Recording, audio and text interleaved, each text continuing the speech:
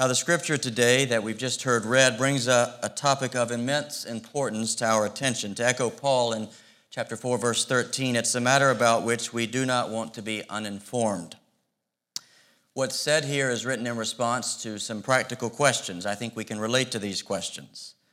Most of us are interested in what the future holds. We know that what you anticipate for the future makes a big difference for how you live in the present. So you'll live differently today depending on whether tomorrow you're planning to binge on Netflix or play field hockey for Canada at the Olympics. And likewise, many of us are acquainted with the grief of death, separation from those we love. We wonder if it's final. Will there be reunions? These are the types of issues that play in 1 Thessalonians 4 and 5, and in response to these issues, God offers us something that is both uplifting and weighty, and something that is crucial for the long haul. And here's how I like to sum it up. Jesus is coming back. And that means that some waking up is going to happen, and that some waking up needs to happen. Jesus is coming back. There's some waking up that's going to happen, and some waking up that needs to happen. So let's give our attention to God's word. Stare with me, if you would, at chapter 4, verses 14 and 15. For since we believe that Jesus died and rose again, even so through Jesus God will bring with him those who have fallen asleep. For this we declare to you by a word from the Lord, that we who are alive, who are left until the coming of the Lord, will not precede those who have fallen asleep. Now this statement speaks into a moment of sorrow and spiritual confusion in the Thessalonian church. Some members of that church have died. They were beloved people. They're missed. It is a time of grief. Look at verse 13. What Paul writes here is given so that those who are still alive will not grieve as others do, without hope. Let me paint the backdrop of this situation for you briefly.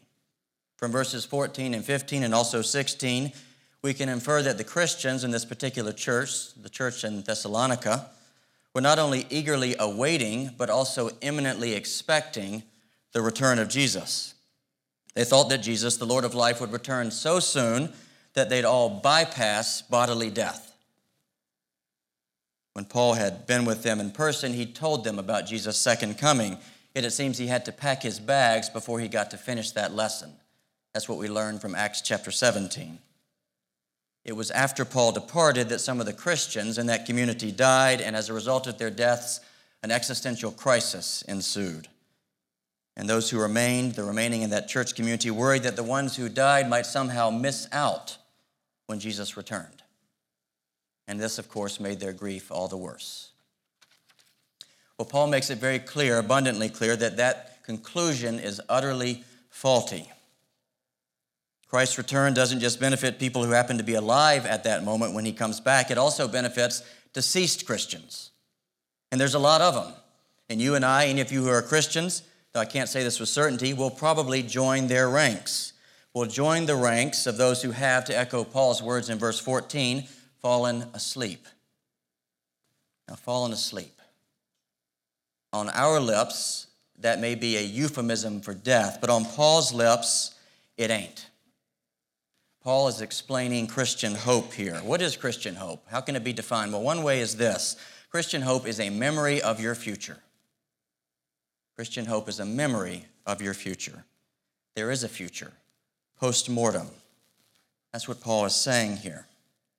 In the context of the ancient Greco-Roman world, this type of hope was a very rare commodity. To quote one scholar, nowhere outside of Christianity do we find at this period any widespread view of a worthwhile life beyond the grave. In other words, what Paul is saying here is not just a Christianized version of general sentimentalism about life after death, because there was no sentimentalism like that about life after death in the ancient world. They didn't do Hallmark bereavement cards. This isn't sentimental, it's serious, it's substantial, and it's linked to the Savior. Glance back at verse 15, if you would. Paul says this, "We declare all of this to you by a word from the Lord." Now, these verses aren't Paul's wishful thinking. They actually hail from Jesus' own teaching, but more importantly, they're established, verse 14, by Jesus' resurrection. For what God did with one man in the middle of time, God will do with all people at the end of time. That's how the church fathers used to put it. The Christian conviction about embodied life after death is not arbitrary. It's logically grounded in historical fact, the resurrection of Jesus. I am certain of this. The evidence is compelling, and if you're not convinced, I would urge you as strongly as I can to check it out. Christ's resurrection is the basis for Paul's happy and hopeful news. When Jesus returns, some waking up is going to happen. By the way, this is why Christian burial grounds have historically been called cemeteries. That word simply means sleeping place. It boils down to this. For those in Christ, the state of death is not terrible. It is not, in fact, our end or our eradication. In truth, if anything, it's a time of serene rest, and a rest that will be gently and gloriously interrupted when Jesus returns. And on that day, as verse 17 tells us, there will be reunions. Reunions with our loved ones, reunions with Jesus.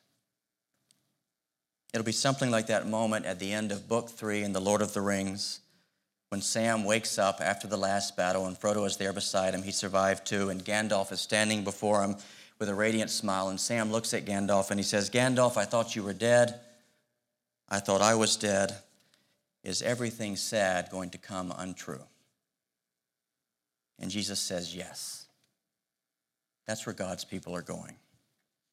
Can you imagine that? No, you really can't. But we can hope for it. We can hope for it with a hope nurtured by the Scriptures in this passage right here in particular, and that is a hope that sustains our discipleship over the long haul.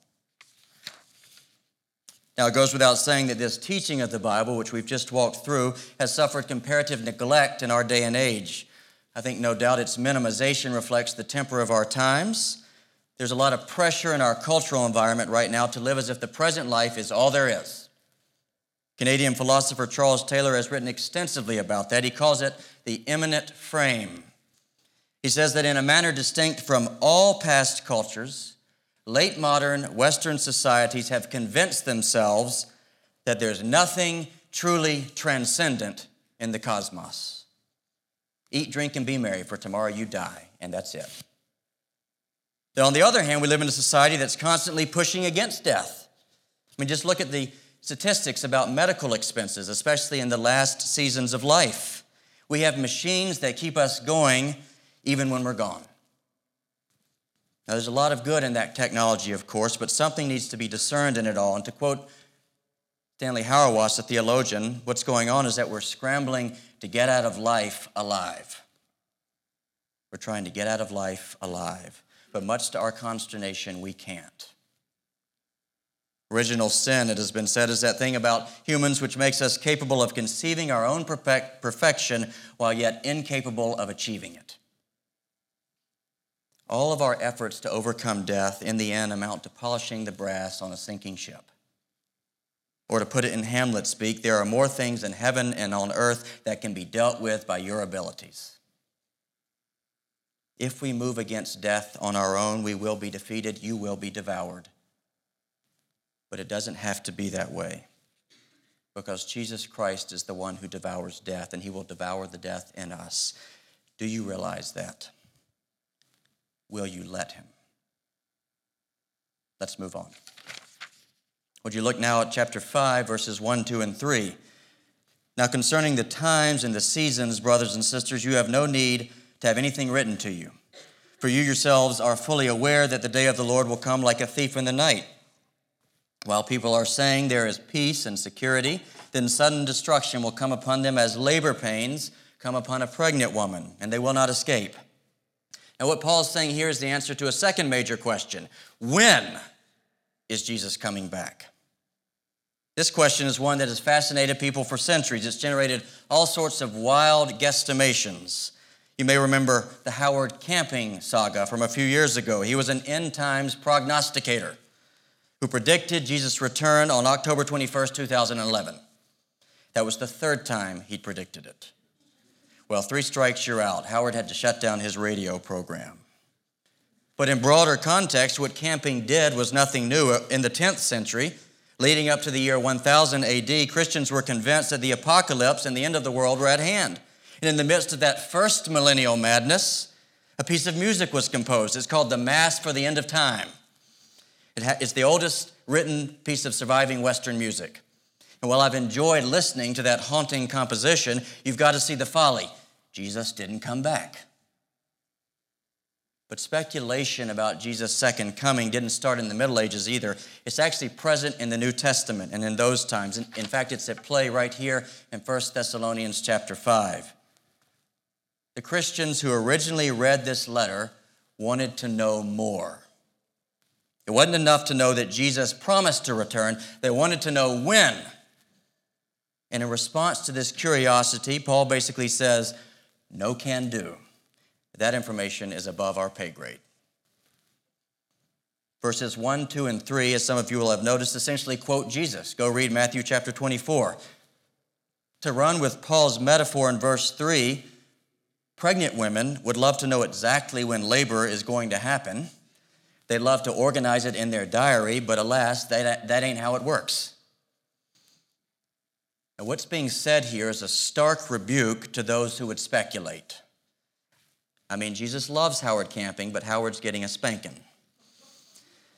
Don't preoccupy with end times math. When they'll start, the stages, how long it'll take, all of that speculation about the second coming. Don't do it.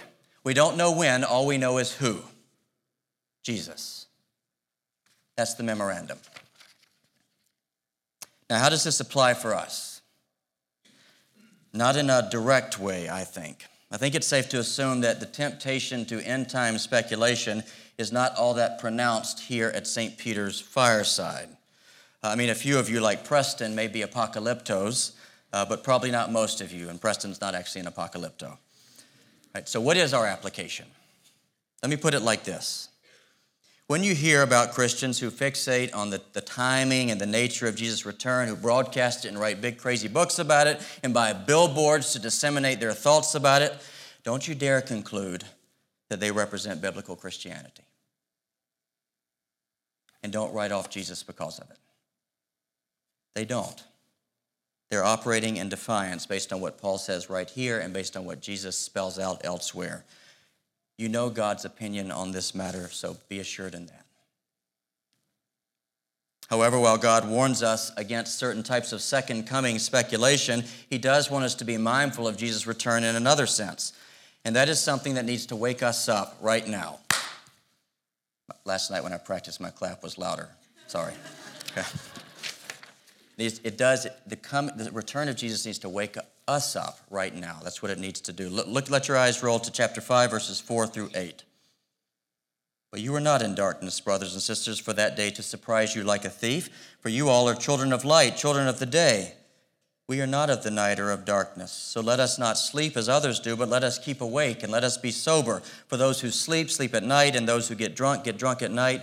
But since we belong to the day, let us be sober, having put on the breastplate of faith and love, and for a helmet, the hope of salvation. Now, what Paul's saying in these verses actually connects back to verse 1. And in verse 1, you may have noticed there's two words for time that are in that verse. One of those is a word for time in the sense of duration. The other one is a word for time that has the sense of opportunity, like now is the time. It's an opportunity. Opportunity. That is precisely what we have in the present as we live knowing that Jesus will return. But opportunities can be missed. Verse 4 suggests that when Jesus returns, some people are going to be caught off guard. Same way you'd be caught off guard if a burglar broke into your house at night while you were slumbering and snoring. God does not want that to happen to you. If you're hearing what the Scripture is saying right now, Jesus' return should never catch you totally unawares. It may be an intense moment, but it should not be a surprising moment. That's the point.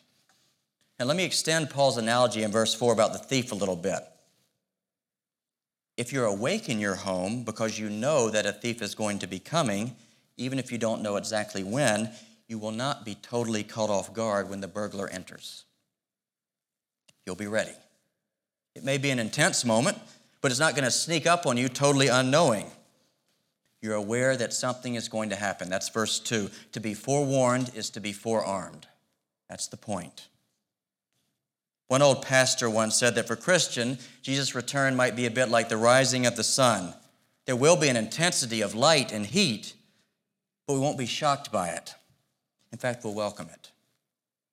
Because if you're used to living in the light, then when the light gets all the brighter, the adjustment's going to be a bit easier, especially compared to those who are used to living in the dark. God wants us to be aware of this reality. Are you? Are you? Now, what does being awake entail a bit more concretely? A couple things at least. First, in verse 6, Paul says that we should not be found sleeping. Now, what he means here is that we should not be spiritually insensitive or dull. We don't want to be spiritually unconscious. We want to be spiritually sober and awake. In verse 6, the term for awake there, actually, it doesn't just mean conscious. It has an active coloring. It's about a posture of determined watchfulness. Same thing with sober. Paul's not writing against inebriation here. He's talking about being alert. Being alert.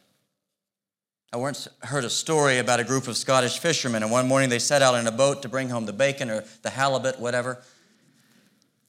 It was a calm and reasonable day, but as time passed, however, a storm gathered, and the winds howled, and the rains hurled, and the waves reached treacherous heights. And it took them a long time to return to the harbor.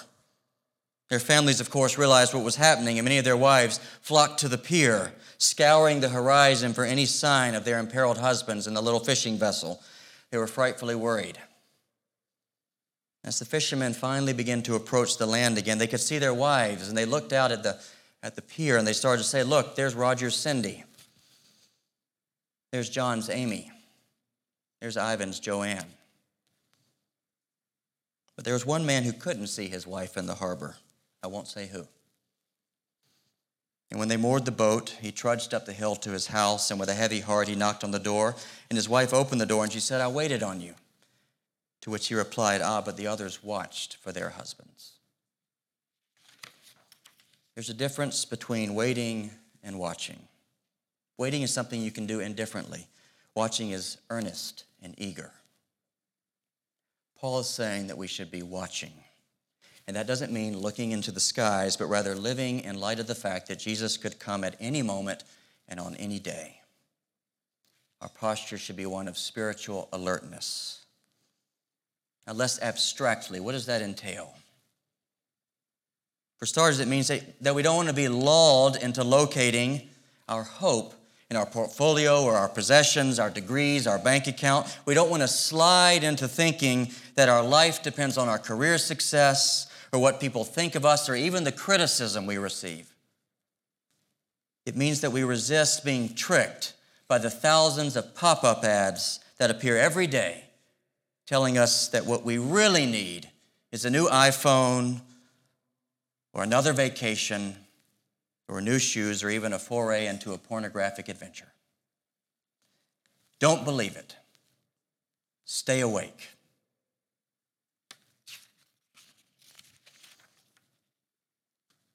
I'm telling you that of all the Christians throughout history, I think we are among those who are most in danger of falling asleep. Our culture is deeply hedonistic. If you don't agree, come talk to me afterwards. Very sensual. Sensuality is not always bad, but in our culture it is often vile. We have affluenza. Never before have Christians had to cope with such wealth and comfort and relative ease, which is constantly threatening to lull us into complacent sleep. And in this setting, in this context, it goes without saying that to remain awake and alert the way that St. Paul says we should, that's going to make us kind of distinct and even weird.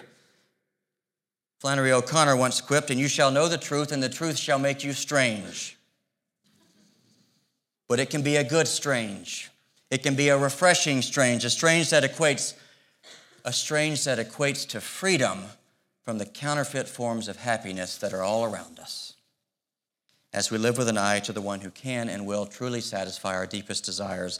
In the long haul, Jesus' promise to return is meant to guard us from spiritual stupor. In verse 8, Paul adds a bit more to the present implications of Jesus' future return, and here's what he says: "But since we belong to the day, let us be sober, having put on the breastplate of faith and love, and for a helmet the hope of salvation." Faith, hope, and love. Now that is the language of the now but not yet paradox of Christian existence. Christians aren't just people who anticipate the return of a king, but we also participate in the kingdom already come. We participate in the kingdom already come. While our future with Christ is radiant and bright, in the present there is yet some of his light. On this point, there are a couple things to pinpoint. First off, the clothes that Paul has in mind here are not textiles, but qualities. Faith, hope, and love. That's what we're to wear. More than crosses around our necks, and there's nothing wrong with that, but more than crosses around our necks, we are to be people covered in faith and hope and love. When others look at us, that is what they are to see.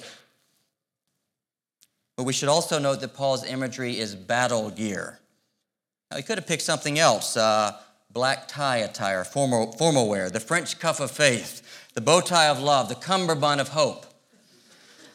But armor is the image. Why is that? Why do you think that is? Because living with an eye to Christ's return is charged with challenges.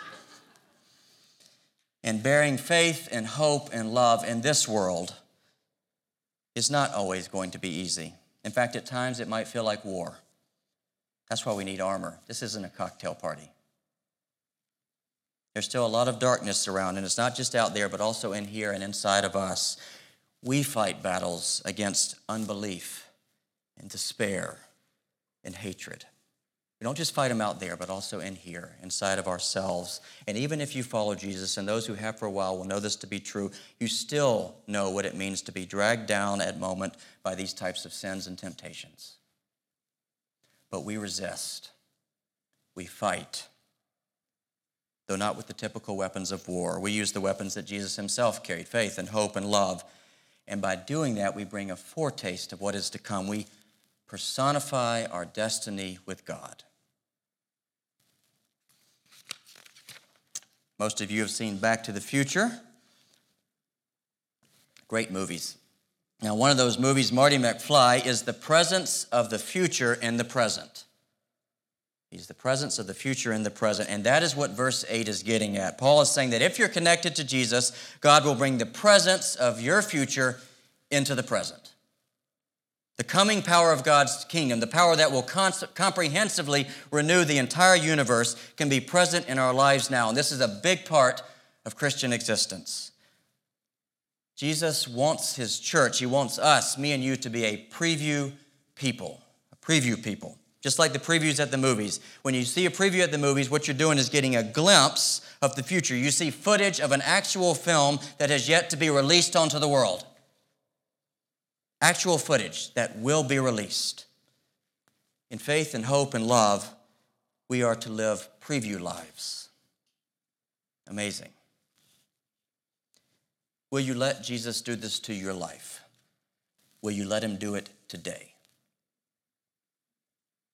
Are you willing to surrender what you are for what you could become? We need to wake up. Now, it may seem appropriate to draw to a close at this moment, but sorry, it's not. Because St. Paul has one more thing to say, and we need to hear it. It's in verses 9 and 10. This is what he says: "For God has not destined us for wrath, but to obtain salvation through our Lord Jesus Christ, who died for us, so that whether we are awake or whether we've fallen asleep, we might live with him." If you miss the point that's being made here, your whole understanding of this passage can be warped. Of course, Paul's saying that knowing that Jesus is returning should impact our lives and our conduct here and now, but it would be a huge pitfall to conclude that our capacity to imitate Christ, our capacity to live consistently and perfectly in faith and hope and love, is the truest foundational basis for our salvation. That would be a mistake. That's what Paul's saying in these verses. And what he's saying here actually brings us deep assurance. Sometimes my stutter kicks in, sorry. But maybe God wanted me to emphasize that. Deep assurance. Let me explain. One of the keys is in verse 9. Commentators say that the word that's translated obtain a salvation, could actually better be rendered as receive. That's a better translation. Receiving presupposes a gift, and the gift is salvation given by Jesus Christ, the Son of God, who became man, human, so that humans might become sons and daughters of God. Friends, the truest, the ultimate basis for our present and ultimate well-being is not what we do, but what Jesus has done for us. And that the most important thing you can do in this life is to receive that. And here's the thing, when you receive that, to the degree that you receive that, you actually get assurance. Think about it. If our salvation, if our ultimate well-being is dependent on our capacity to live in faith and hope and love, well, we're in trouble. Because who does that consistently every day? And I know I'm not the only one who doesn't. Even Pope Francis would be in trouble. Even John Stott would be in trouble. What Paul is saying here distinguishes Christianity from all other faiths, so far as I know. In Christianity, you're not saved by the teaching of the founder. You're not saved by implementing the teaching of Christ perfectly in your life. Oh, no. It's not the founder's teaching that saves us, but it's the founder himself. That's what the New Testament means when it says that our salvation comes by being washed in Jesus' blood. Now, I realize that's a rather grotesque image, but what's being communicated with that language is that Jesus Christ, God, came into this world and he found us looking like the living dead, maimed, marred, and splintered by the sin and brokenness that are all inhabiting us and surrounding us. The life is hemorrhaging from us. And Jesus looked at that, and what he said is, I'm going to give you a blood transfusion. That's verse 10. He gave his life for ours. He poured his life into us, literally, that we might wake up and live again. That's what Paul's saying here. And that isn't just what Jesus taught, it's what he did. To the degree that you get this, begin to get this, to the degree that this melts your heart, launches you into la-la land, you will begin to live in faith and hope and love. But you'll know that our lives, our faith and hope and love, they aren't the source of our ultimate well-being. They're a reflection of him.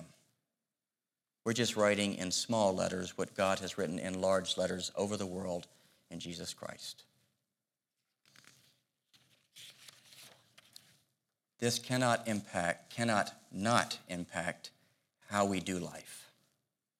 In fact, I think it leads to a certain mode of life, a mode of life which is epitomized, among others, by a guy called Anthony Ashley Cooper. And if you need a hero, here's a good candidate. Cooper was a 19th century parliamentarian in Britain. And if you go to Piccadilly Circus in London today, you'll see a statue of him in the center of the street, but nobody knows who he is anymore. But here's what he did. He labored for 60 years in Parliament, dedicating himself to social reform and social relief in England. In 1842, he passed the Coal Mining Act, which prohibited underground labor by women and children. In 1845, he passed the Lunacy Act, advocating for the humane treatment of those who are insane or mentally ill. In 1850, he passed the 10 Hours Factory Act, regulating working hours for women and children in factories. In 1851, the Common Lodging Act, ending overcrowded conditions in boarding houses. He advocated for prisoners. His entire career was dedicated to the cause of children and orphans and prostitutes, the mentally ill, the handicapped, crippled children. That's how he spent himself. Yet at the end of his life, here's what he wrote in his journal, and I quote, "There is no real remedy for all the mass of misery but in the return of our Lord Jesus Christ. I do not think that in the last 40 years I have lived one conscious hour that was not influenced by the thought of our Lord's return." How about that? That's a man living with a great sense of clarity, with an intense awareness of spiritual reality, a sense of readiness and clear priorities, knowing all the time that the King is coming and the kingdom could break in at any moment, yet living a life that is a preview of that. What would it mean for you and me to live lives like that? We are being called to look to Jesus' return and to live in anticipation of it, not by looking up in speculation, but by looking out, by hurling ourselves into faith and hope and love, all grounded in Christ, and living out of that towards our neighbors over the long haul, however long it may be. Christ has died, Christ has risen, and Christ will come again. And to be awake to this doesn't just mean that you're waiting for heaven, but also that you're wanting to act and live in a certain way, for a first faint gleam of heaven is already inside of you. Are you awake?